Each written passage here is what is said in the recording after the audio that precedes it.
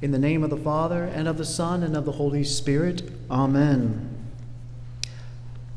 Our gospel for this weekend is one of the more amazing miracles of our Lord Jesus Christ by far, when he controls the elements around him. Now, this gospel text has so many deep meanings that we can look at just on the surface, what the disciples themselves that were in this boat would have known, experienced, let alone what it means for us today, right now, 2021. So what's fascinating is this. This miracle, of course, these disciples in this boat, the black and white of the picture is that they were about to die. It's so common in the Sea of Galilee for these storms to just come up out of the blue, these violent storms, and then for them to go away altogether. But when you're caught up in the middle of the storm and you're in this boat and literally your boat is filling up with water because the waves just keep pounding over into the boat, the wind's rocking it all over the place, these disciples were on the verge of dying. And so in their moment of terror, when they knew that they had no power over anything around them, they turned to the one person that they thought could help them in their moment of dire need. And that person, as we know, was our Lord Jesus Christ. Now, what's really eye-opening in this gospel is the concluding line. Who then is this whom even wind and sea obey? This is in the earliest stages of our Lord's public ministry. So they didn't really fully understand who he was. They believed he was a great teacher, a prophet even, possibly a prophet by this point. Well, the disciples, they were faithful Jews. Faithful Jews knew their scriptures decently well. They knew the Old Testament decently well. Our Old Testament reading from this weekend, from the book of Job, it's really short, but it's short because it's just honing in that God created the sea. God created the wind. He also has control of the sea and control of the wind. So thinking of that and fast forwarding to this gospel for today, these disciples who don't really know our Lord just yet are now getting their eyes wide open. This man has to be God. Who else controls the sea and tells it to be quiet and still, and it listens to him? It's amazing enough, if you read all the Gospels, Jesus never flat out says, I am God. He says he's the Son of God. He says Messiah, but he never flat out straight says that line, I am God.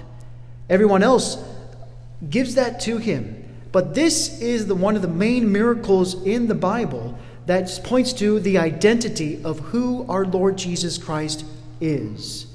What's really cool, if you ever want to do this sometime today, look at the responsorial psalm, Psalm 107, that we sang for today's Mass, thinking of this great miracle that happened from the gospel for today.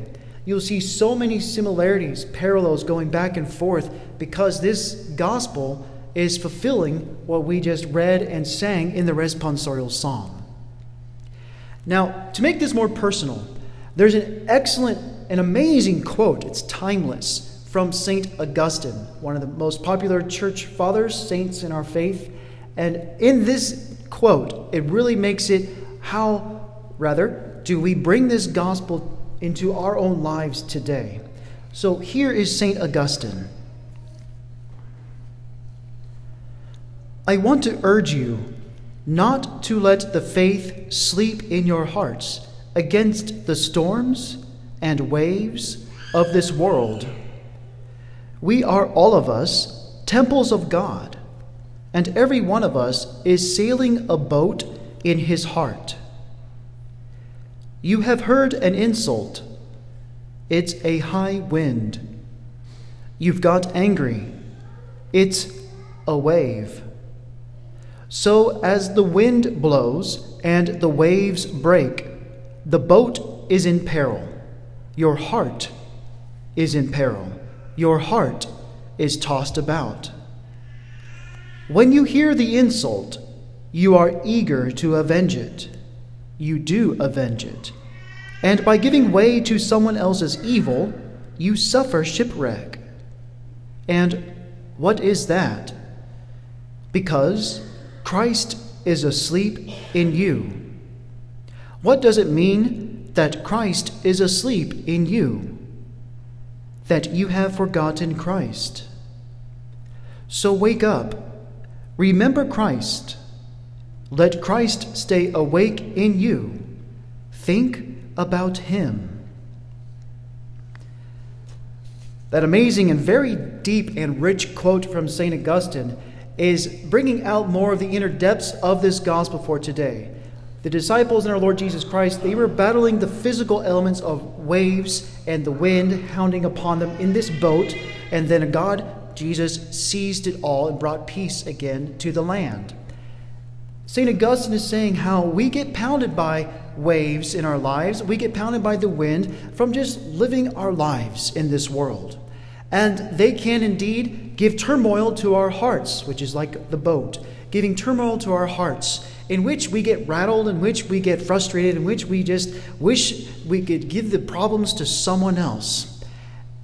St. Augustine is saying that we need to remember that Christ Jesus is with us in the same boat, in the boat of our hearts. He is with us in the midst of that turmoil. What we have to remember is that we have to poke him awake. Just like the disciples woke up our Lord Jesus Christ in that physical boat, pleading for help, we too need to go to the same Jesus Christ, poking him awake in the boat of our hearts, in the midst of the turmoil that we're being pounded upon, and saying to him, help me. Because like the disciples, we can recognize this is out of our control. My heart is in such a state that it's definitely not at peace. And even to the extreme, I'm about to lose it. Christ Jesus, he is the only one that can bring the calm that we hope for in our hearts. When we think of those people in the world that always seem to be calm no matter what's happening to them, first off, it's kind of like, what's wrong with me when you see those kinds of people? But it's also because they do have that great building up of that presence of God, that constant presence of God in the midst of our normal daily activities.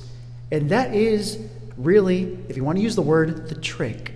That's the trick, to build up that constant presence of God.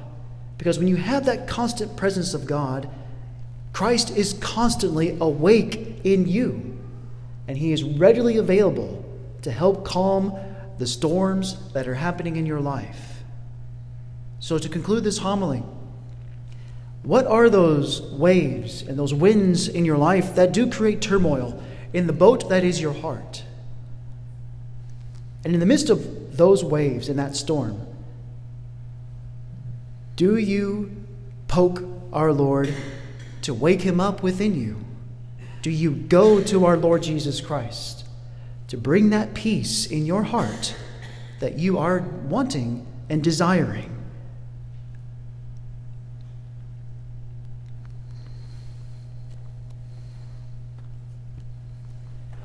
In the name of the Father, and of the Son, and of the Holy Spirit. Amen.